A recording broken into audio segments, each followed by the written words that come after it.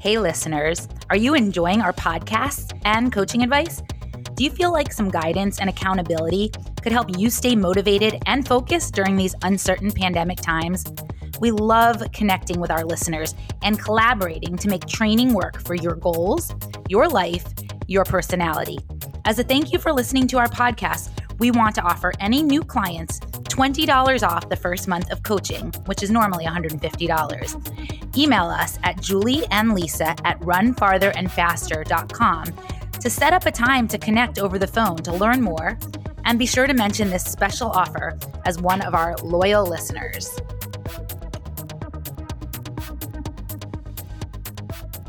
Hey, Julie. Hey, Lisa. And I hear How's Cooper it going? there too. I hear Cooper in the background. Of course, just as we started recording, somebody came to the door. Isn't that just how it always is? Of course, yeah. So how are you doing? I'm doing pretty well. It's a big transition point for all of us right now. I feel like we've left summer behind, which is a little sad to me. It's always a little bittersweet when summer ends and we head into the school year. So I know for both of us, our kids are headed back to virtual school this week, and I just feel like it's that pivot into fall, and it's weird to not have the fall race season ahead of us, and that pivot into what we're so used to running in person, like Parks Half Marathon, which is virtual this year, but so many of our races that are in the fall that we get really excited about and are like kind of a rite of passage into fall. It's kind of weird not to have them on the schedule.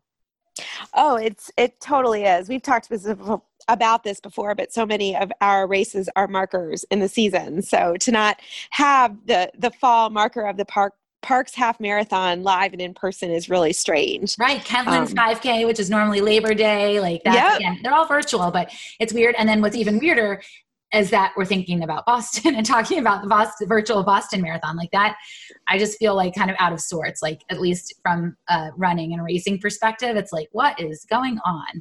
Oh, for sure. I mean, yesterday was so weird. It was our kids' first day of school, and we took a picture because you got to document the first day of school, and they went back up to their bedrooms and started their day. And I could hear from each of their rooms, when class was going on. And I kind of walked by a few times because I just wanted to make sure things were working okay in terms of the connection. And even in virtual school, you hear that one kid in the 8th grade class, interrupting, trying to be heard over and over. And I was like, it's amazing to me that even virtually 8th grade sounds the same as it was when we were kids. So funny. Some things don't change even when you're online, virtual.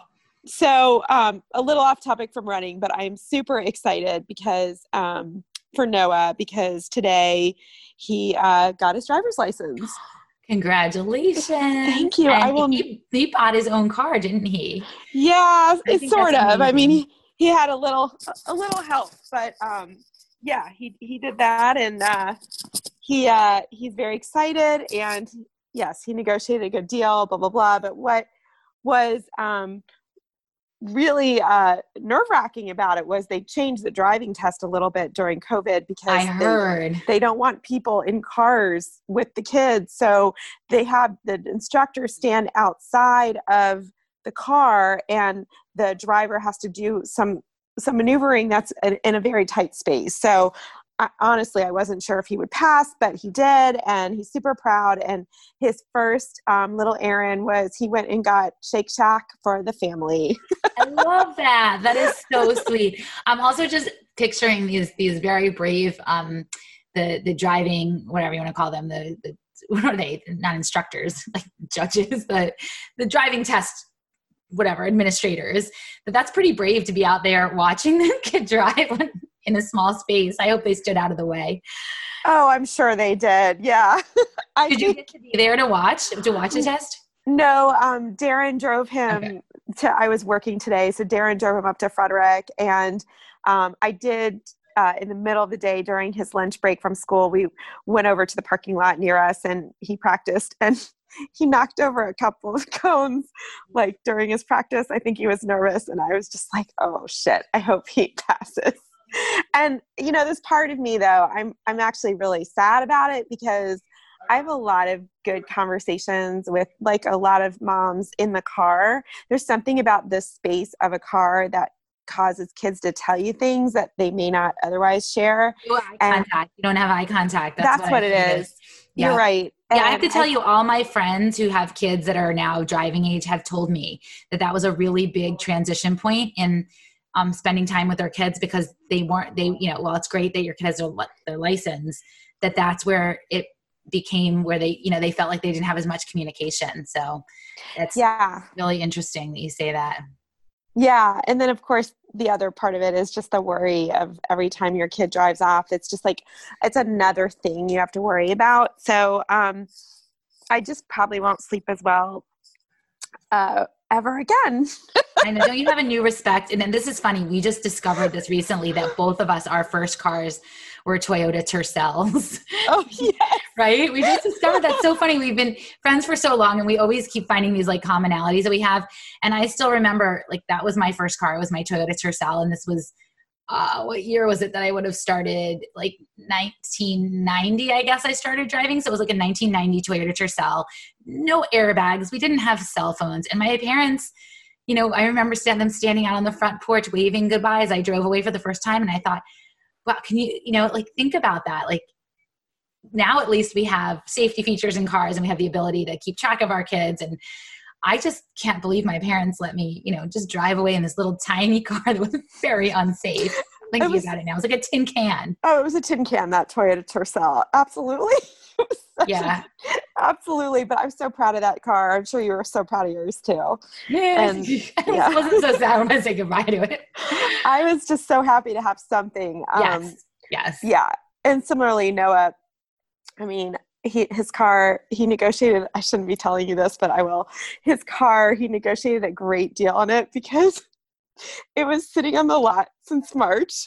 And it had a really bad smell because the previous owner left hot dogs in the trunk. Open, so, right? Yeah. Not wrapped hot dogs. So he got it detailed. Like we had But let me back up. He and Darren had to drive it home from not very close, right? With the stench of hot dogs. That is dedication to really wanting a car that he drove home really the hot dog smelly car until he could get home and get it detailed. That and Darren, wow, that's like, props to him for driving home with him. Oh. It smells so bad, but now it smells fine. And just listeners, if you ever have a car smell issue, there are these, in addition to getting it thoroughly clean, there are these things you can buy on Amazon called car bombs. So you like throw this thing in the car and then you turn it on and it's like a bomb of smell or odor that emanates to clear out odor. So anywho. Like an odor eater for like a shoe, yes. But it's in the car. So he wants to buy like a sticker, like a magnet for this car that he saw that has like the Hebrew national symbol on it. I was going to say, like the Wienermobile. The Wienermobile, exactly. That's what I'm thinking. The Oscar Mayer Wienermobile. So I love it. We are so off topic. My apologies, listeners. I just had to share. I'm just picturing the people selling the dealership selling the car. They're like laughing. They're like, we finally sold the hot dog car. Oh, for sure. I'm sure they were like, I mean, they really practically gave it away. And you're right. Like 100%. That's hilarious. I couldn't agree more. So moving on, share with our listeners your exciting news, what you are doing for your Boston virtual. I am really excited. Well, and it's thanks to you because I don't remember what it was, like a week ago now or so. You forwarded to me information on a little race that a Boston streaker in Pennsylvania put together because he didn't want to run his race by himself. And I think he's run over 40 consecutive Boston marathons. I forget what the number is, but he's a Boston streaker and he didn't want to run it by himself. And he put together a course that he's in the process of getting certified.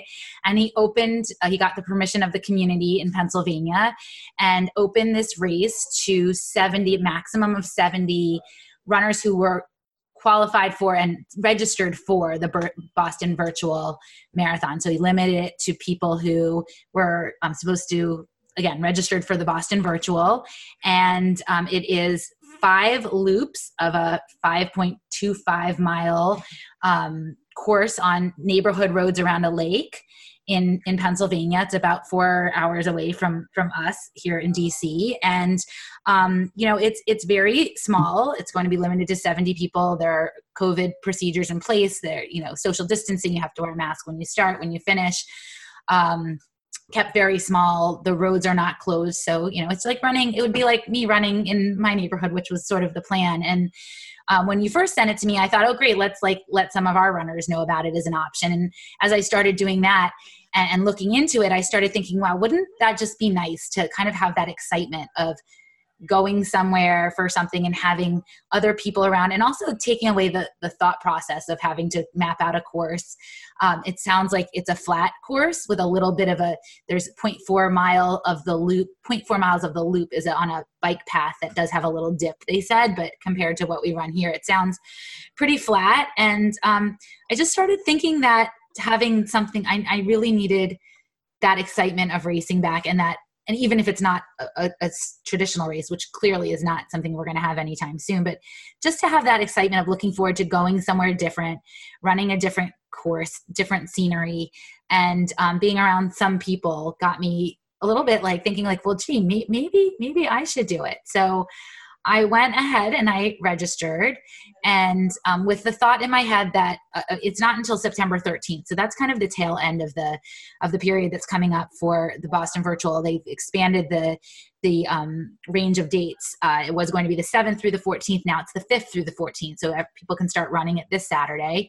So it's toward the end of that. And I started getting a little nervous, like I'd prefer to get it done toward the beginning and just be done with it and not have it sort of, we've all been in this for so long. We've been training for this race for like 9 months now, and I'm ready to just have it done. So part of me thought, if I look at the weather and I see that in Pennsylvania next Saturday and Sunday, it's going to be rainy or bad weather, then I will just do it here earlier in the week like originally planned and have that flexibility. So I did register with the thought that I may still change my mind, but we now have 3 runners who are registered for it as well. So now I'm a little bit excited about it. And I was just telling you before we got on, a good friend of mine in our neighborhood just organized a little her daughter had a brain tumor a couple of years ago, and she's active in a organization that raises funds for brain tumor research. And she decided to do a virtual 5K for that. And even though I'm anti-virtual races, or I have been, of course, we wanted my daughter, this is one of her best friends, we wanted to support them. So I signed up for it. And then she decided, well, it would be nice. Maybe we'll just do a little run through our neighborhood, all the neighbors who had signed up. If anyone wants to come run, she mapped out a course through the neighborhood and just told everyone to meet at her house. You bring a mask so that when we met, we'd all have masks, but then everyone could just run or walk or ride their bike or rollerblade through the neighborhood. So my plan was to run it with our good friend and physical therapist and my neighbor, Rachel Miller. I thought, I'll just go run it with her and have a fun, easy run through the neighborhood. And when I got there, Rachel decided she was going to walk it with some other people in our neighborhood. And so there weren't many people who were going to run it. And I thought, gosh, I don't know what to do. And the teenagers in the neighborhood heard me talking about it with Rachel and said, well, if you're not running with Rachel, how about you pace us? Like we need somebody to pace us. And I thought, oh my gosh, guys, this is like way over my head. These are 15 to 17-year-old boys who are very fast. And I thought, guys, I said, maybe I'll get you started, because it was a downhill start. I said, but after that, you guys are on your own. So, and I have not run, I will be totally honest, I have not run faster than probably an 8:45 mile since February, the last time I raced. So I thought, I don't even know if my legs even move that fast anymore. So it was fun. Alex, my son, and Alex and Ari were with me. Ari rollerbladed it, and Alex brought his bike. And so when everyone was asking like, well, what's the course again? What's the course? Alex said, I know it. I'll lead on my bike. So he led out on his bike, and I went out with these teenage kids.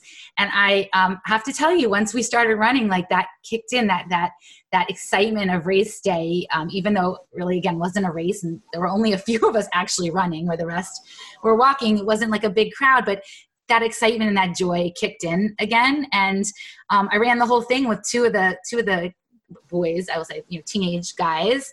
and finished the 3.1 miles in under 22 minutes. So, not exactly, I think the last 5K I ran, I had run a sub 20, not, I forget, last year sometime. So it's still a couple minutes off my typical time. Actually my more typical time's in the 20s. So it was, at least a minute to 2 minutes off. But it was way faster than I've run in, like, I don't know how many months it's been since February. So much, much faster. And it just reminded me, like, how fun it is and how we do get that. So many of our runners say, I don't know how I'm going to run a fast race, or I don't think I can run fast anymore, because we just haven't been doing that. And we've been taking care of ourselves and not pushing ourselves, and being careful to stay healthy, and haven't had really a reason other than maybe the speed work in our schedules, which I don't do any of, or haven't done any of recently. So it's hard for people to really see that race day magic, the adrenaline, does kick in, and our fitness that we've built and that we've sustained over these months, and if we're healthy, knock on wood, comes through. And so it got me excited. So when I finished that, I thought, if I can go to Pennsylvania to do this race, even though it's a small group of people, it's something I really want to do, because it was just fun to be back out pushing myself again and feel that excitement. So that was a good reminder. It sounds super fun. And I love that the boys thought so highly of the mom in their neighborhood that they just wanted to beat me. It was like, no, they wanted you to pace them. And I love that you just went out and did it, didn't put much thought into it. And you said you were a little far off from your typical time, but really it was probably pretty close, because the course that you ran was super hilly, and typically you aren't running a 5K on a course that hilly. So you really weren't that far off. Thanks. It felt good. It felt, like I said, I was surprised that I could run that pace at all, because I haven't run it in so long. So for anyone out there who has been like me, kind of just, taking it easy and not doing speed work, or not pushing yourself, or not racing. And that's part, in the summer, oftentimes I race a lot because that's my speed work. So I do a lot of 5Ks, both of us would kind of habitually, it was so fun in the summers just to go do a 5K, and that would sort of be my speed work. And I've had none of that, and I haven't had the motivation. And so it's nice to know that we haven't lost all of it. And the other thing was on Sunday morning, it was relatively cooler and less humid. And so a good reminder too of how much the weather has affects us. And hopefully we'll get some cooler weather in here. I know the next couple of days here are going to be hot again, but we are headed toward fall. So just a friendly reminder that we've got some nice weather ahead. So before we get off topic about the race, what I also really like about the race is that it's similar to the Last Chance to Be Cube race that I ran last year. Not only is it a loop course that's relatively flat, but most, if not all, of the people have a connection to Boston, because I believe one of the requirements from what I read is that you had to have been a Boston qualifier to run it. You have to actually been registered for the Boston Virtual. So yeah. So that too is nice, because you'll be in the company of people who are similar really in the same in the same situation as you, and sharing something special, but on a certified course. It's not a random marathon. It's one where everybody is designated. Well, it's not certified yet. I will say we one of our runners have inquired, and they do say on the website that the certification's pending, and the race director has measured and submitted the measurements. So now it's just a process of getting the paperwork through, and if it goes through before the race date, then it will be the results can be used for qualifying for Boston. So that's really nice for those who were looking for a 2021 qualifying time, although we know now, we don't know what that's going to even look like anyway. So anyway, so what we want to talk about today is, this is race week for some of our runners, could be running it as early as Saturday. So we're less than a week out now, and we had done a podcast few weeks ago on picking your course and kind of the few weeks out. And we wanted to talk today about week leading up to the day before, a couple days before, and the race itself. And it sounds funny, when I was doing race prep for some of our runners who are running it on their own in other places earlier, I kept thinking, do I use the word race or do I use the word run? It's, but it's still our race, even if you decide to run it at an easy pace, even if, you're looking at it as a long training run, it's still the virtual Boston Marathon. So I think the first and most important thing to be doing this week, and I have to do this myself, is getting in that right headspace and getting back to thinking of it as a race, even if you're not going to pace it as a race, but I think what I've seen with our runners and with myself is it's really hard to shift back into that race mindset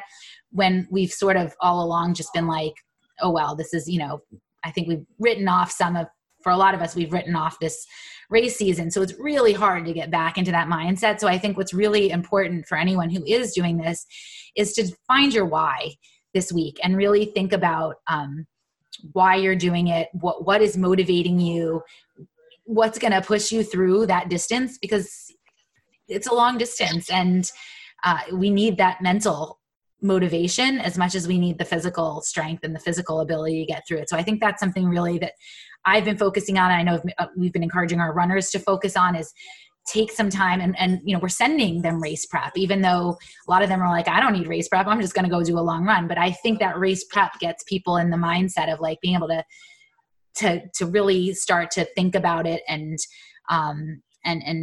get back into that mindset. So that I think is a really big challenge for this race, because there isn't the excitement of a start line and the big crowds and what we're so used to as a race. So why don't we give some people some ideas out there, maybe who haven't figured out their why, what their why could be. So Lisa, why don't you share what your why is first? Well, I think my why is what I discovered this weekend with this little 5K is just that joy of pushing myself a little bit more and accomplishing something. My why is that I love the Boston Marathon. We both do. This is why we started this podcast. It is like, it feels like it is our, it's something that's so integral to us and our lives. And we didn't get that in the standard form this year. So that's my why, is like, I want to run the Boston Marathon. If that's what this is this year, then that's what I want to do. And if it was going to be here on my own, or if it's going to be in Pennsylvania with other people that, like you said, are kind of have a similar situation, that was really kind of what it is. I want to finish this because it's part of what I do and part of what I've done for so long. And my year has felt really weird and incomplete without having finished that. And it doesn't mean like, I don't care that I don't have the shirt or the medal or whatever, but we didn't have that. It's very odd and unsettling to me. So my why is to find that joy of that accomplishment, and specifically the accomplishment of the Boston Marathon. And because that's what this is this year, we don't have the option of actually running the Boston Marathon, certainly not in April and now not in September in Hopkinton, starting in Hopkinton. So that's what this has to be this year. So that's been my why all along, is that I want to finish the Boston Marathon, whatever that takes. So that's one why. Some of our other whys that we've seen are, people who faced specific challenges this year, and this is an accomplishment that they really want. Some people have struggled with injury, and they're coming back from that, and they want to prove to themselves that they can still do this.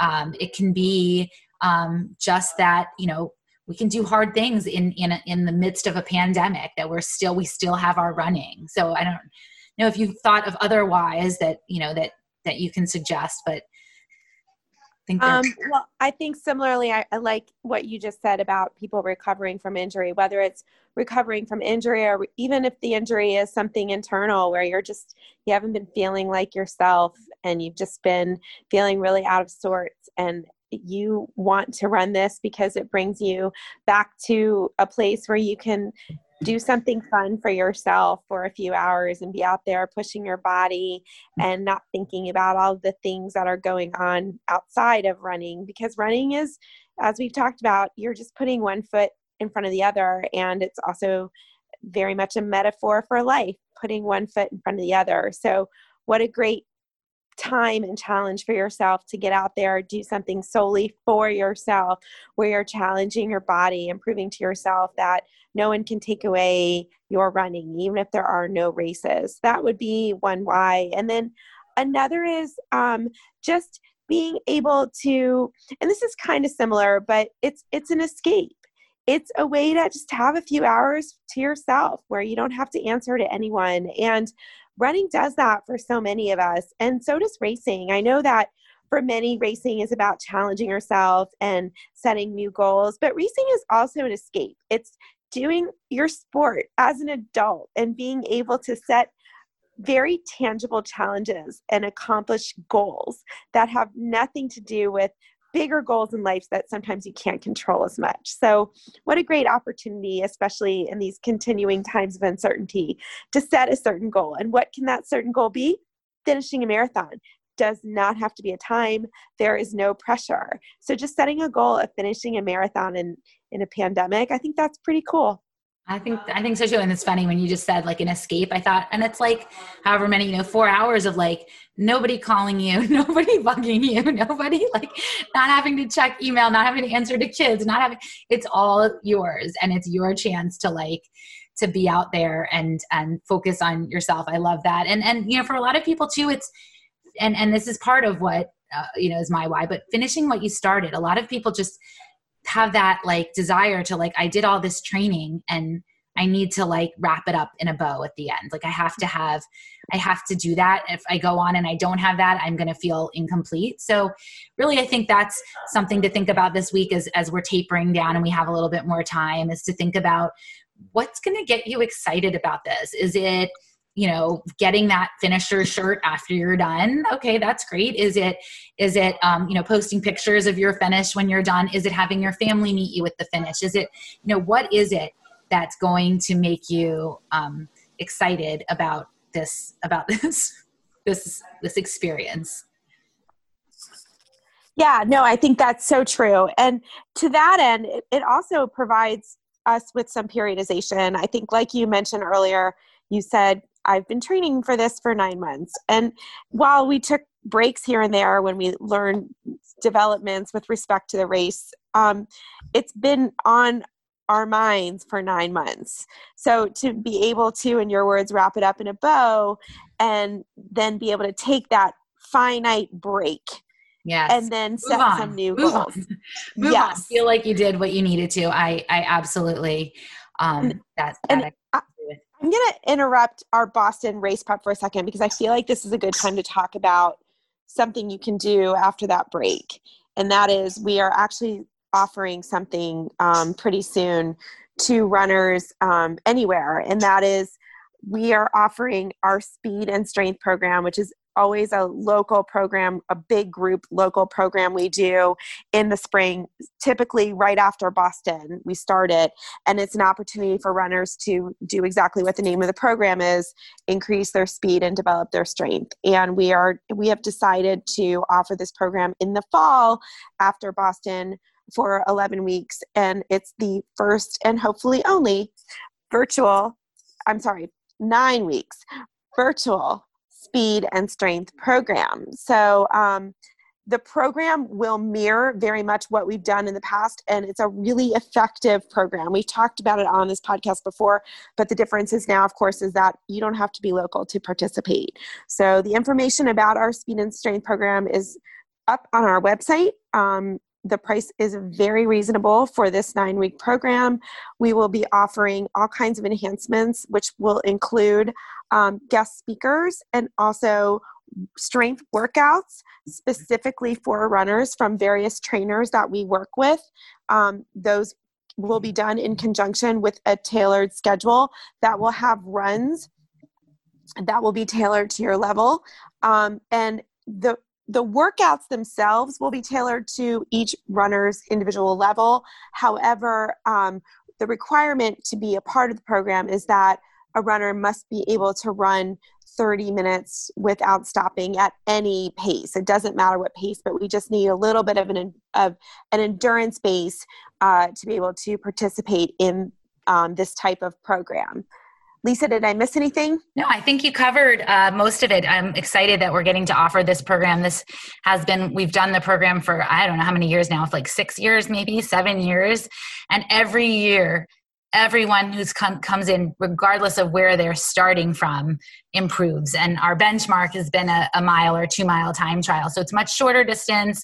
It's a chance to take a step back from from the longer distance endurance work that some people have been doing, not everybody. For those who are just running minimal, it's a chance to sharpen speed and work on strength. And we're going to have trainers come and do strength videos, which you'll be able to do from the comfort of your home without any equipment.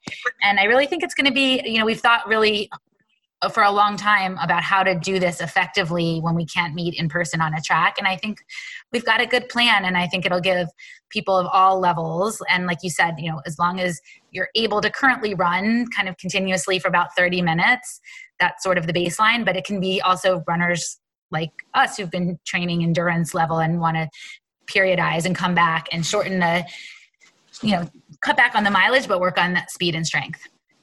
That's right. So the program is going to begin at the end of September, and it will end at the end of November. Yep. And like you said, information's up on the website and registration's open. So if anyone has any questions, they can shoot us an email, but we're excited to get that started at the end of September. So let's go back and talk a little bit more for those who are running either Boston Virtual, or some people are running other virtual marathons coming up this week or in the fall, because a lot of marathons are going virtual now, what you can be doing in that week leading up. So we talked about the mental part, which again, with the virtual races, I think we always talk about it with all of our races, and typically even regular races, when we had live races, but I think that's super important this time. And then, we had a couple of questions come in after our last podcast. One being, what about masks? How do you plan for masks if you don't know on your route if you're going to run into people? And I think the answer to that is what we've been doing all along, is you have one handy, so that if you're on your route and you can't socially distance, you've got your mask handy. So I think that's just what we've been doing all along. And then another question that came in was, if you don't have support to provide you with water and fueling along the way, how do you carry all that fluid, all your, the hydration that you're going to need? Now, if you're not used to running with a big hydration pack, which in and of itself may not be enough for the time that you're going to be out there, I think the answer to that is you've got to choose your route wisely then. And if you're not going to have support and you are not used to running with a hydration pack, I would not choose this time to start running with a hydration pack you've never run with, because that can lead to chafing and just being really uncomfortable and you wanting to ditch that hydration pack possibly. Then you've got to choose your route so that you loop back by your house or by a place where you can get water fountains, whatever you're comfortable doing.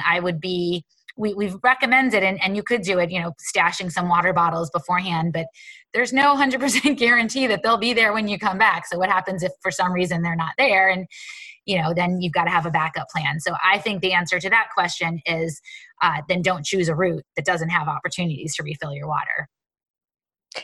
And similarly, we've talked a lot in our last episode in terms of choosing a route and some parameters, and we have suggested that you choose a loop route, and this is one of the many reasons why. But another reason for choosing a loop route is that what a great way to engage your friends and family and supporters to come out and cheer you on. And maybe you're someone who's private and you don't want to tell anyone that you're doing this, but if you are inclined, what better way to garner support and help you, especially during those later miles when you're just feeling a little down, because we all experience that.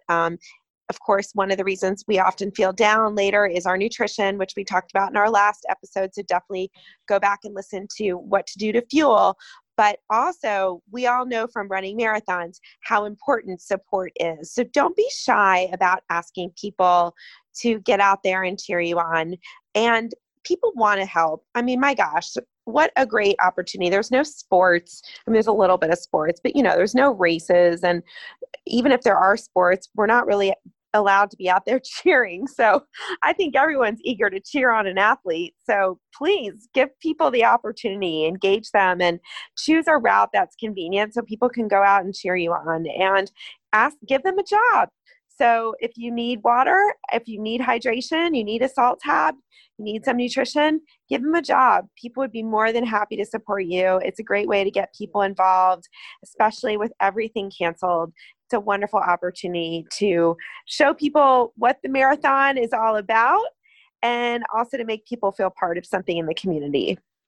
Absolutely. Absolutely. So speaking of hydration that you were just talking about, that's again this week another thing you want to start focusing on. We have always liked to say your urine should be clear and copious. So just make sure there's no need to overhydrate. You definitely don't want that. And in addition to the hydration, especially because a lot of us are going to be running this in warmer, more humid weather, you want to pay attention to your electrolytes this week and in the days leading up to your virtual race. So you can get that through your food itself. So don't forget, we're not talking just about our electrolytes aren't just sodium. It's also potassium, magnesium, calcium. So in addition to adding salt to your food or eating some saltier foods, you want to get some dairy or calcium, bananas, some dried fruit, or start supplementing, like adding, a noon tab to your water or taking a salt stick tab. You don't want to, again, don't overdo anything. So you don't need to overdo any of that, but just start being more cognizant of your electrolytes, because even more than hydration, your electrolytes can really affect you on race day. And speaking of hydration and drinking, avoid alcohol in the week leading up to your race. It will really impact how you feel on an endurance run. So if you're going to give up alcohol at all, this is the week to do it. And a lot of us, I know, don't drink a ton of alcohol, but just cutting back and avoiding it to the extent that you can, really important this week. And eating foods that you're used to, that your body's used to. I always love a story that one of our local other kind of elite runners had shared one time on her blog, that before her marathon, she typically would eat foods like, I think it was like Chipotle and, the rice and whatever burrito bowls that she would have for her meals before the race. And the week before one particular race, she decided to eat very clean and kind of clean up her eating and cut out all the processed food, and she had a really crappy race, and she attributed it to the fact she wasn't getting the sodium and a lot of the nutrients that her body was used to, even through the not as great foods. They weren't terrible foods, but they were, had some redeeming value. So don't change what you do suddenly this week. Just, you've been training this whole time, and hopefully you've been training for what you're eating and what works and what doesn't. So stick with that. So that's one thing about this week. The other would be sleep. So just getting more sleep, going to bed half hour earlier, trying to sleep in a little bit more now that we're not putting in as many miles, and getting, have a little more opportunity to get some extra sleep. So that's another thing that runners can do this week. Yeah. And also with respect to taper, there's something else that I think is unique to this time we're in, and that is everybody's doing a lot more walking these days. And so when thinking about your taper, if you're someone that you're doing a lot of walking, and typically during your taper, you're not doing as much walking as you are these days, cut back on your walking a little bit too, because that really is part of your taper, is cutting back on time on your feet. So if you're someone who, let's say you typically walk, 3-4 miles a day on top of whatever running you're doing, cut back your walking a little bit. It does make a difference. I was talking to Callie Scherf at R&J. I got fitted for a new pair of shoes a couple weeks ago, and she was saying that people are wearing out their shoes so much quicker during this time because everybody's walking so much more. And it really it got me thinking. I'm like, I am walking a lot more too. And to that end, it is something that would impact your marathon taper. So walk a little less as well. That's a great point. And just, we'd be remiss if we didn't mention that this week that anyone doing the Boston Virtual should download the Boston Marathon Virtual Experience app. And we talked a little bit about the mental aspects and getting excited. That'll give you a chance to download your bib that you would have had you run the Boston Marathon. You can print out a finish line tape, start line, the entering different town signs. Like, it's got a lot of really cool stuff on there. You can also use the app on race day for your fans to follow you, your spectators to follow you. You'll use it to enter your time. So make sure the email went out from Boston Marathon with that, but make sure you download that. And it does help you get excited and feel like it actually is, virtual race week. So I would say make sure to do that. And also then just go through all your course logistics. If you do have people coming out to watch you, make sure, like you were mentioning before, make sure they know where to be, what they need to bring, what time you're going to be there.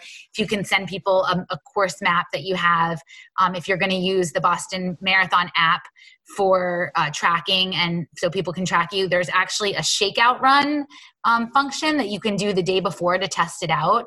So that's something, you want to play around with. Or if you're going to, if you have a Garmin, you can use the Garmin Live Track, where you send a link to any email address that you want that allows people to live track you. So if you've got people coming out that are going to support you, think about how you're going to do that right now. Like, how are you going to let them know where you are? So you can use the Boston Marathon app, you can use the Garmin app, the Garmin Live Track app, and also thinking about having those as backup too. Now, the Boston Marathon is allowing runners to just enter their time on the honor system.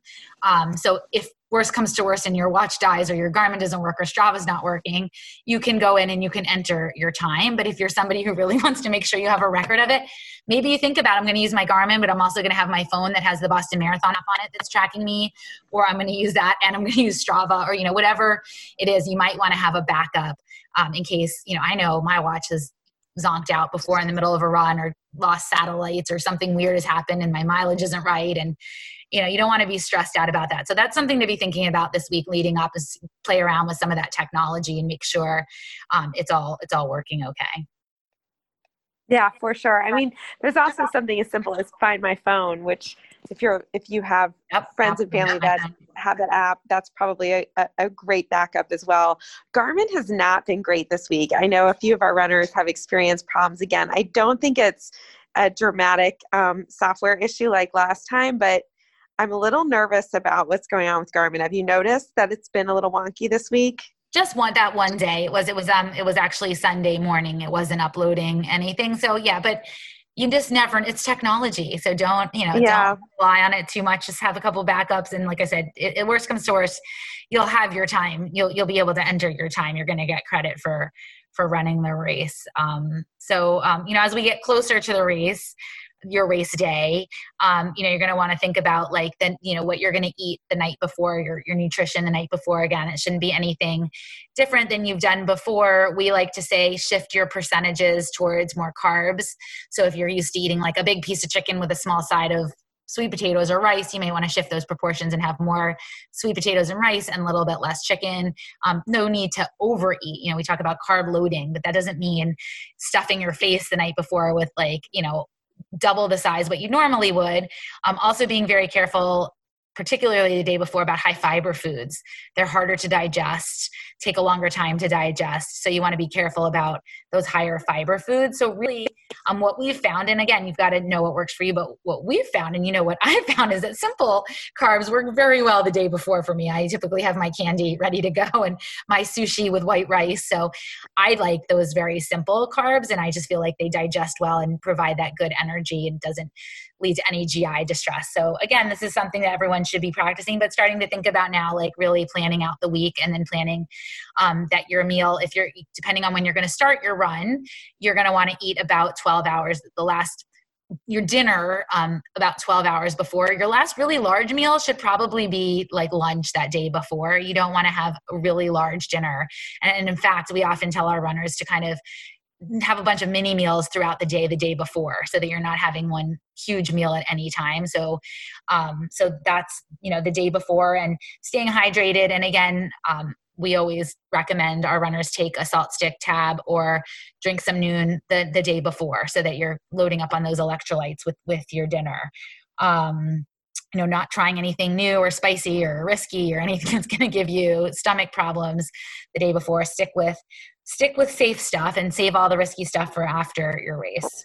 And this race, the timing of this race presents a unique problem. That is, it's right around, for those running it soon, it's right around Labor Day weekend. So if you're going to a barbecue, just kind of watch what you're eating, or just make a plan for yourself so that you're not grazing on foods that you wouldn't ordinarily eat that may not be conducive for pre-race fuel. Or drinking, that type of thing. Yep, absolutely. Yeah. And then just also, the day before, laying out everything that you're going to need. That's going to be your running clothes, obviously, your shoes, if you have any insoles, your socks, body glide, especially now with it being a little bit warmer and more humid. If you want to print out your Boston Marathon downloadable bib and you're going to use it, print that out before. We never had these on our race prep list before, but a mask. Make sure you've got a mask that's comfortable. If you're going to want to switch out your mask, if you feel like it's something that's going to get sweaty when you're running and you want to switch it out, have a plan. Either you bring one with you or you put it somewhere, you have a loop that you're coming back by, a dry mask that you might want. Make sure your watch is fully charged and it's working well. Wait, I just want to add one thing about watches really quickly, and that is your course is probably going to have some crossings and some times when you might need to stop, and that's just if we're running 26.2 miles, it's really tough even with loop courses to find a perfect course where you won't have to stop. So to that end, I would suggest wearing a Garmin watch where you can look at your pace, but also if you want, wear another watch that's just continually on, so you know your overall time, and you can use the Garmin to sort of monitor your pace if you are someone who's in the habit of shutting your Garmin off when you're at a stoplight, or pausing it rather, not shutting it off. It may be hard during the race to not do that out of habit. So if you're someone like, for me, I pause my Garmin, or it pauses automatically when I'm at a stoplight. So I might during a race just automatically do that, and then I would forget. And so if I were doing the virtual Boston, I'd probably have two timing pieces, one just presenting my overall time, then one for my race pace. And what you can do too is you can set your Garmin display to show elapsed time and moving time. Those are two fields that you can actually set on if you look it up online, how to set your Garmin fields. So you can even have different screens on your Garmin. So that's a way to do it. As long as you don't turn it off, as long as you don't pause it. No, if you pause it, it's still, if you stop it, it'll stop. But if you pause it, that's what I meant. It'll still show you, it will show you elapsed time and moving time. So you can set those as two fields if you want to see that on the same watch, and then just have to make sure which is obviously the elapsed time is going to be longer than your moving time. But you're right. It really hasn't been addressed that I have seen, like what time is going to upload to the system, whether it's going to be your total moving time or your elapsed time. My guess is it's elapsed time. Like that's just going to be from the time you started to the time you finished. And if you stopped in between, it's just going to add to just like you would in a race if you stopped in a race. And it should. Right. Yeah, but that's a good point. But, a lot of times too, we don't carry our phones in races, but now a lot of people will want to carry their phones for a number of reasons. First, if you're going to need to get in touch with somebody, or if someone is tracking you. And also the Boston Marathon app is on your phone. And that's how, if you're going to track yourself with that, which you don't have to, but if you're going to, or you're going to have your spectators tracking you, you do have to carry your phone. So if you're going to be carrying your phone, make sure you know how you're carrying that. Are you going to wear it in a spy belt or an arm sleeve? Make sure that your phone is fully charged. You're going to want to make sure this week, you're going to want to make sure you have all your race nutrition stocked up. So get to your local running store and stock up on your race nutrition. And that's what you're going to want to lay out the night before. So we're talking about what to lay out the night before. Your hydration belt or bottle, if you've got it, if you're going to be using it, a spy belt or a fuel nutrition belt, or something to carry your phone if you've got it, hat and sunglasses, your sunscreen. And I always put on the list to have on hand, and this isn't something you need to pack with you, but something to have on hand, compression socks for after, compression calf sleeves or socks for after your run, to put those on, start that recovery process. So that's what you're going to, when you're, we're talking about the day before now, what you're going to want to lay out and have that all laid out for the morning of the race. So that's important to think about now. Like, what are you going to need? What are you going to lay out? And then just again on the day before the race, sleep, trying to go to bed a little bit earlier, and not worrying so much. A lot of us get nerves the night before a race, even if it's a virtual race. So making sure you're just planning accordingly. And the beauty of this is that if you're not, running with other people, or if you don't have people who are going to be waiting for the course, if you don't sleep well and you want to sleep in a little bit later and the weather isn't an issue, then, you can start a little bit later. You don't have a start line that you have to get to on time. So that's a little bit flexible, but just getting that good sleep the night before. And then moving on to race morning, ideally you're going to want to fuel before, just like you would before a race. So I know for some people it's challenging, but to get up an hour and a half, 2 hours before you're going to start and have your breakfast. So whatever that is that you're planning to have, we both like oatmeal. We get those single serve oatmeal cups that have a lot of good carbs in them. And, whatever it is that you're going to have, if the guideline and rule of thumb that we've gotten from the dietitians that we work with for people who are like, well, how many carbs do I need? I mean, both of us just kind of try to get a good amount of carbs. We don't dial it in too precisely, but the guidelines are 2 grams of carb per kilogram of weight 2 hours out from the race. So let's say you're, 60 kilograms, then that would be 120 grams of carbs that you're going to want about 2 hours out from the race. It's really 1 gram of carbs per hour before the race or the run that you start. So if you're up 3 hours before, then it's 3 grams of carbs per kilogram. 2 hours before, 2 grams of carbs per kilogram of weight. So it sounds a little complicated, but the closer you get basically to your start, the fewer carbs that, if you're 1 hour out, you're going to want 1 gram of carbs per kilo. So you're not equal to your weight in kilograms, not in pounds. So that's for people who are kind of really trying to be scientific about it.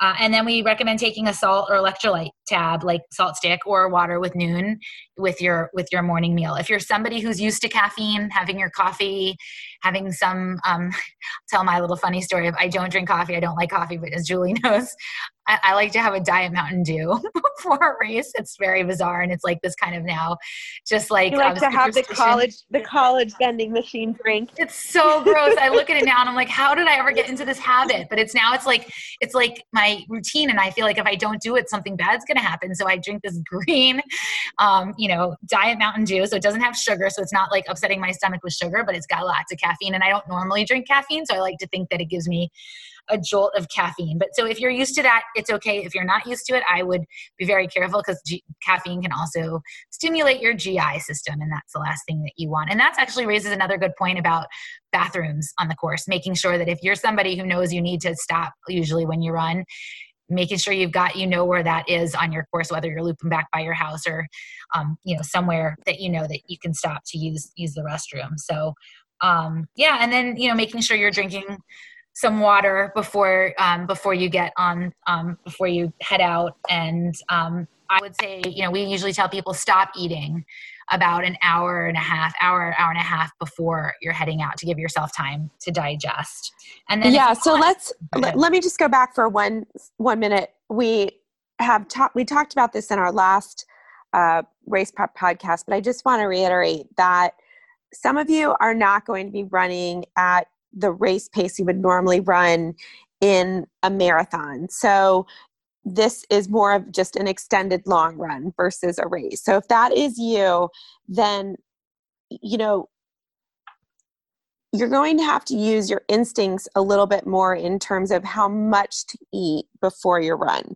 So when we're talking about all of these carbs, we're talking about it from a place of you're going out and you are running at your threshold tempo pace, your marathon pace for 26.2 miles, where you are trying to sustain a pace that at first feels easy. And then of course, as the race goes on, feels more challenging. And to that end, and we talked about this before, you want to be able to take in your fuel early because later on your digestive system is not going to be working as well because other systems will also be struggling a bit as we are in this place where we are working so hard to keep our bodies running through 26.2 miles.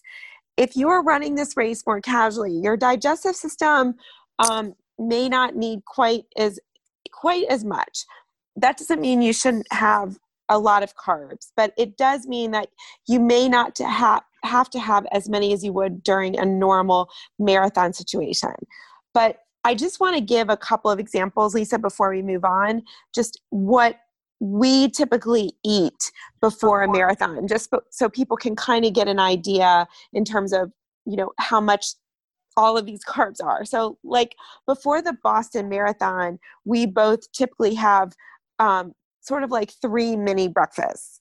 And with this, we know everyone's not going to be getting up 3-4 hours before the race because you're not taking a bus or anything like that. So probably I would suggest everyone who's doing this in the morning, get up at least 2 hours before so you have enough time to eat, and then stop eating an hour before so your stomach can settle. So Lisa, why don't you share what you plan on eating, about 2 hours before the race for your pre-race breakfast? Yeah, I'm going to stick with what's worked for all these years. Mm-hmm. I'm going to stick with oatmeal.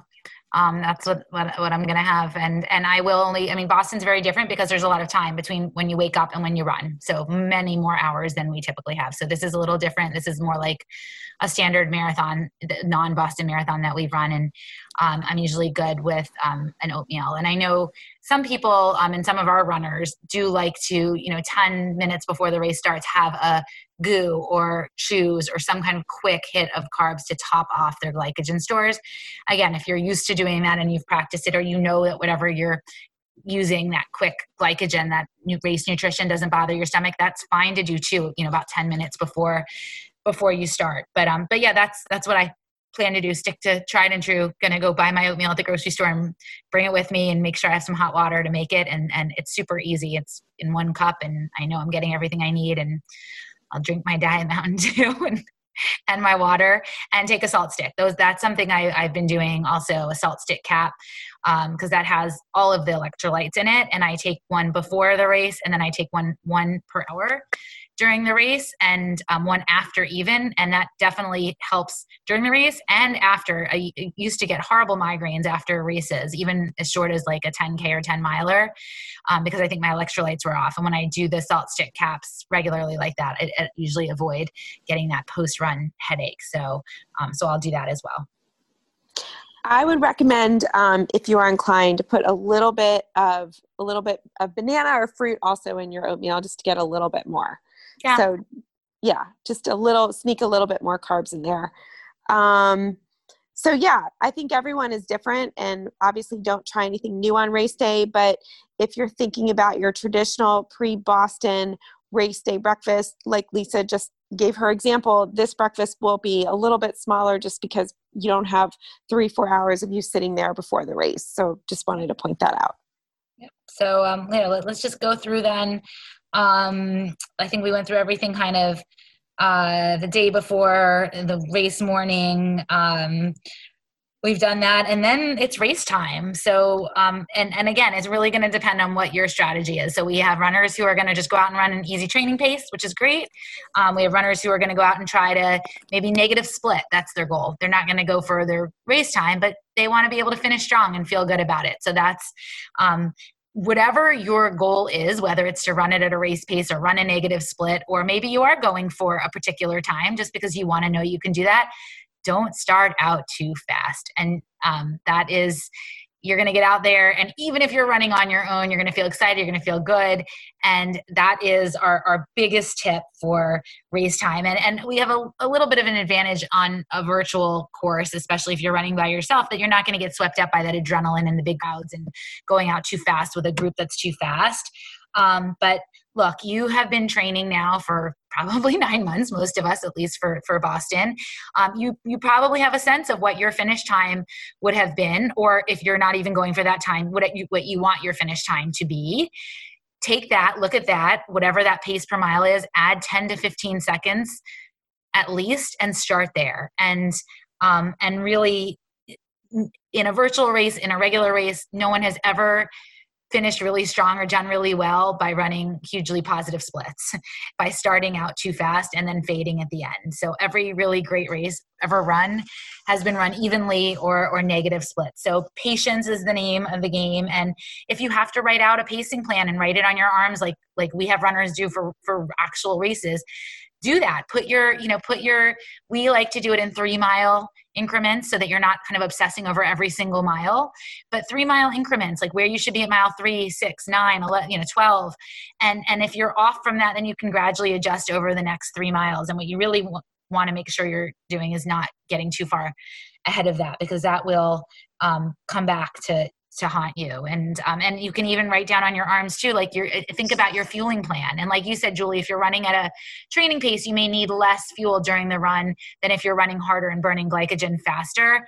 But we like to say, as a general rule of thumb, it's when you're racing, about every 30 to 40 minutes. So if that's every 4 miles for you, every 3 miles for you, every 5 miles for you, maybe round it to miles. It's usually easier to remember miles than it is to remember time and calculate time as you go. But just have that, have that down. Know when you're going to be fueling. And if you're someone who, and I know there's many of you out there where you have no idea what your pace is going to be because you haven't really specifically trained for this, but you're doing, as we've mentioned before, an extended long run by running 26.2, then that's an even more important reason, as Lisa mentioned, to start out at a very, very comfortable pace. So if your talk test pace, your LSD pace, is typically around a 9-minute mile, don't be afraid to start out at 9:15 just to really ease into this. So then when you hit mile 20, you're still feeling okay and you can get to 26.2 miles. And this is particularly for those who haven't run much and are just kind of going out there and winging it. And we know you can do it. And we've talked about this before. We know anyone who's done marathons and you're just going out because you want to run this race, we know that you can do it. But do yourself a favor, don't get crazy, and just really be mindful of your specific training and stick to a plan that is conservative, that will allow you to finish strong and feel okay so that you can keep on running well after this marathon. Yeah, that's a great point. And we'll talk briefly at the end about recovery, but remember that you're running 26.2 miles. So it is, even if you're going out just to run at a training pace, it's a lot of stress on your body. So making sure you're fueling, making sure you're hydrating. And again, we talked about this before, so we won't go over it again, but making sure you've got a plan to be able to refill your water bottle or grab water pretty regularly. And I think, again, just like we talked about at the very beginning, kind of bringing it back full circle, what's going to be so important in race execution is mental strategy, because this is going to be particularly challenging without having the typical crowds or the course and all of the things that we've come to rely upon for that boost, when things get tough. So I think the mental strategy is really key, and something I love that when we talked to one of our podcast guests the first year we did this was the mental strategy of breaking the race down into thirds. And I know we've talked about it on here before, but I'm going to say it again because it's really helped me in all of my races since that podcast. Was the first third you run with your head. So you're thinking what you just talked about.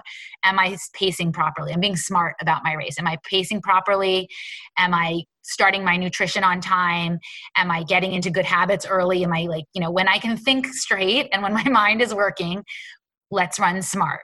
And that's the first third of the race. So that's about 8.5 miles or so. Second third of the race, you're running with your legs. This is a distance that even I, who have not trained up to as many miles as I normally do for my long run, from that 8.5 to 16.5, 17, we've done this a million times. Your legs can do this. Your legs are strong. You want to think about your turnover. You may want to think about changing up your gait just a little bit, especially if you're running a flat course. If you're running a flat course, same muscles working over and over and over and over again. So maybe at that point you want to put in a couple strides or very carefully some butt kicks or some high knees just to change up the muscles. Or as we discussed, take walk breaks for your water stops. Yep. So this is where you're running with your legs and you're thinking about, my legs can do this. I'm strong. Do I need to change up my gait a little bit? How's my cadence? Is my cadence still high? Thinking light and steady. And then comes the last third. And this is where really, this is where we all start to struggle a little. And this is where we're made, I think, in the marathon, is that last third. And that's where you run with your heart. So that's where you think about what is my why? What's my motivation? And these are things you can think about this week so that you're not struggling to come up with this on your run when you're tired and fatigued and maybe not in a great mood, where you're thinking, where it automatically comes to your mind of what is it that motivates you and what is in your heart and what's going to really get you to that finish line. And that also then breaks up the race into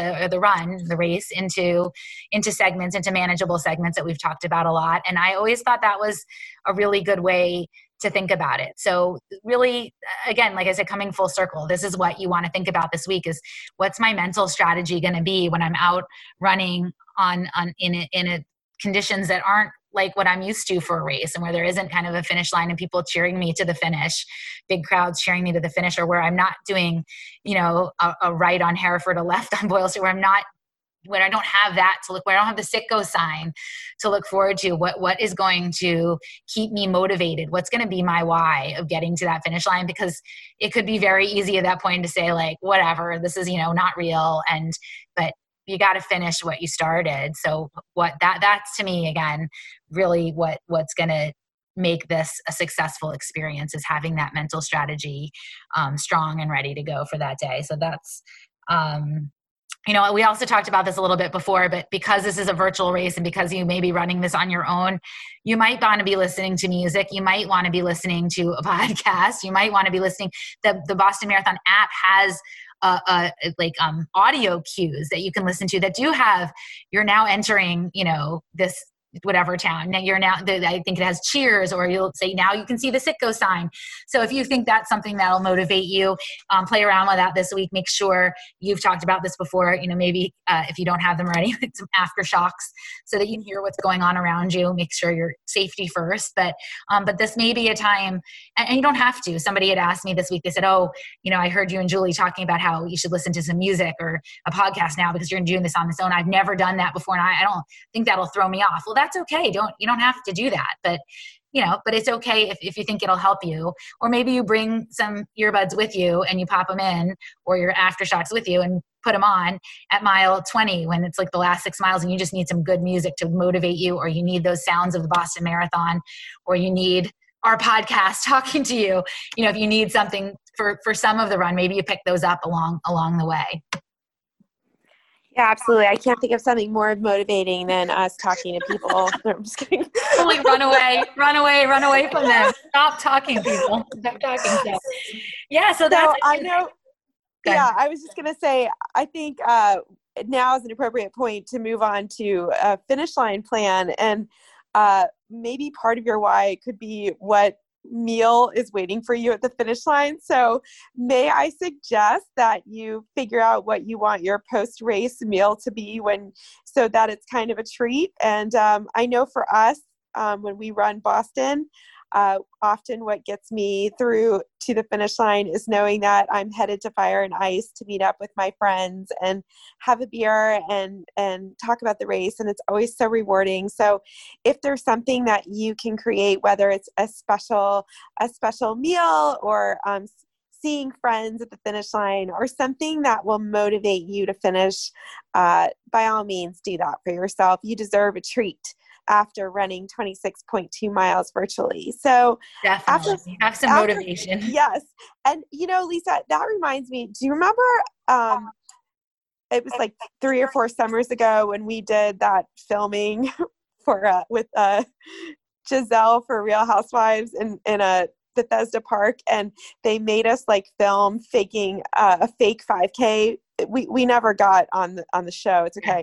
Yeah. But we're not Are you going to talk about the kid that came running by? Yeah. Okay. So the producers of the Real Houses of Potomac had us film scenes with one of their housewives. Her name's Giselle. I don't know if we talked about this on the podcast, but they cut us from the scenes. It's fine. We're not bitter. And she was the plot was that we were coaching her to run a 5K. So they had us do some stuff on the track, and then we had to go for another scene to a park, and they rolled out paper towel and made a fake finish line for her that we had to practice running through. And these campers it was summer, and these campers from some day camp were watching the whole thing. And these kids completely interrupted the scene and ran through our makeshift finish line, paper towel line. But I digress. My point is make a finish line, have your friends or family set up a finish line for you. And if you're not sure how to do that without completely making a scene, maybe suggest getting a paper towel roll and rolling out paper towel that Toilet paper. Yes. That'll work too. I mean, you can actually print out a Finish Line band, like a Finish, I think, tape from the Boston app or from on the website. You can download it. So, but I think that's a great idea. Have something to celebrate after. Like, take pictures, post them on social media. You can post them. The Boston Marathon site has some hashtags to use. Like, really celebrate, even if it is you think in your head, well, that was just a long training run. Like, you did, like, this is the kind of the culmination of many months of uncertainty, of anxiety, of not having a lot of direction, of not knowing what the future was going to look like. And this is the culmination of that. And it's sort of the end of a cycle of a lot of hard work. So celebrate it. I think it's a great idea. And recover. So, like we said, even if you're just running this as a training run, it's still 26.2 miles on your body. It's still a lot of strain. So take, we personally, and we tell our runners to take at least 4 or 5 days of easy active recovery. So that can be a walk, that can be a light swim, it could be an easy spin on a bike, on a stationary bike, or an outdoor bike if you want, but a regular bike. But really just kind of keeping some gentle movement to help with the recovery, help the blood flow, helps with recovery. I'm a big fan of compression gear. I usually wear my compression socks and my compression calf sleeves for like 2 days after races, just to help. I feel like it helps. Maybe book a massage, like a gentle massage for after the race. That actually brings up another question we've had about when can you get a massage before your race? And absolutely you can. You want to go to a massage therapist who's familiar with runners, because you don't want a deep tissue massage right before a race. That's going to fatigue, and in some cases could even bruise your muscle, really give you sore muscles. So you don't want that, but an easier, like Swedish massage, like a lighter, gentler Swedish massage to kind of just get those muscles flushed out and loosened up before, totally fine. So, but after, you can book one after to help with the recovery process too, but really honor that recovery process. We don't see with our runners, luckily, but we know that one of the highest likelihoods or incidents of injury is right after a race, because usually in, 4 or 5 days, you're feeling pretty good. Maybe you're not sore anymore. If you were well trained, you won't be sore after, 4 or 5 days. If you were not so well trained, then you're going to feel the soreness longer. But maybe after 4 or 5 days, you're like, I'm not sore anymore. I'm great. And I'm on a high now. I'm going to go, run all this. I'm going to keep up the mileage that I ran. I feel weird not running that mileage, or, we used to say, go and run another race really quickly, which probably isn't happening. But people, I think, also still have a lot of time on their hands and may feel like they don't want to give up that mileage. And that time after you're running that 26.2 miles is really prime time for injury. So a lot of people make it through the marathon fine and then find themselves a few weeks later injured because they didn't honor that recovery time. So don't underestimate that. It's still 26.2 miles, regardless of whether you're running at a race pace or you're running nice and easy with your friends and taking stops and, walking and socializing, whatever it is that you're doing along the way. Still a lot of time on your feet. So take that week after to do some active recovery, some cross training, get a massage, sleep. Sleep is the best way to recover. Eat some good nutritious foods. And then maybe, the next weekend or a week after, you can go out for some easy recovery runs. And really you should take 3 to 4 weeks of, you don't have to stop running, but only easy runs, short, easy runs. And that doesn't mean like during those 3 to 4 weeks, because you're not running as much, that you should then start doing other things as substitute for running just as vigorously. Like it's not CrossFit don't take up CrossFit or, start like a huge cycling challenge, or anything that would cause you to do something where you're challenging your body just as much, but in a different way. You really need to allow your body time to just absorb all of the work, so that when you are ready to resume running or whatever your choice of activity is post-marathon, you can do that without risking injury. Yeah. So that's all I got. It's a lot. We talked a lot. We thought we wouldn't have that much to say after we already did kind of some race prep a few weeks ago, but there's a lot to say about the week leading up to the race and the day before and executing. And if anyone has any questions, are welcome to email us. And, we're happy to help. This is a weird prep. It was weird to sit down today and write race prep for a virtual race because, you take out everything about packet pickup and lining up in corrals and, pacers and going out too fast with a group with the corral. And there's so many things that you take out, but there's a lot of stuff to have to put in because a lot of different considerations. So none of us have done this before, and we're happy to hear questions and input and what's worked for you. And if you do your virtual Boston, post it on our Facebook page, send us a message, let us know how it went and, your feedback that you have, because there are, I guess like 9 days that people can do it. So if you're doing it at the beginning and you've got any good tips that we can pass along to folks doing it later in the week, let us know. Absolutely. And if you've stuck with us this long, thanks so much for listening to this entire episode. Anyway, I'm tired. Talking about sleep. I got to go to bed. I know. So anyway, thanks everyone to those running this weekend. Good luck. We hope you have a great race. We are with you all the way and we are already proud of you. And tune in next week. We will do a recap of however we ended up. Lisa, that'll be 2 weeks. That'll be 2 weeks. Yeah. Well, we'll do that in 2 weeks. At the end of the Boston Marathon virtual window, we'll check back in. Yeah. So good luck, everyone. Have a great race, and we'll talk to you soon. Bye, Lisa. Bye, Julie. We are really excited to announce that we have our first sponsor. R&J Sports, which is located in Maryland, is the first sponsor of the Run Farther and Faster podcast. Even though R&J Sports is a locally owned running store, they do ship nationwide and have a website from which you can order, rnjsports.com. If you go onto the website and purchase something over $100, just put in the code RFF Features, FEETURES, and they'll throw in a free pair of Feature socks with your purchase. You can also call the store at 301-881-0021, and over the phone, they'll provide some terrific guidance on which shoes are right for your foot. While it's not the same as a in-person fitting, for many of us, we can't do that yet, so this is a great option. In fact, one of our runners in China recently contacted the store, and they provided her with some great advice, and she was able to get a replacement pair of shoes that's working for her very well. So again, call R&J Sports at 301-881-0021. Let them know that you're with the Run Farther and Faster podcast.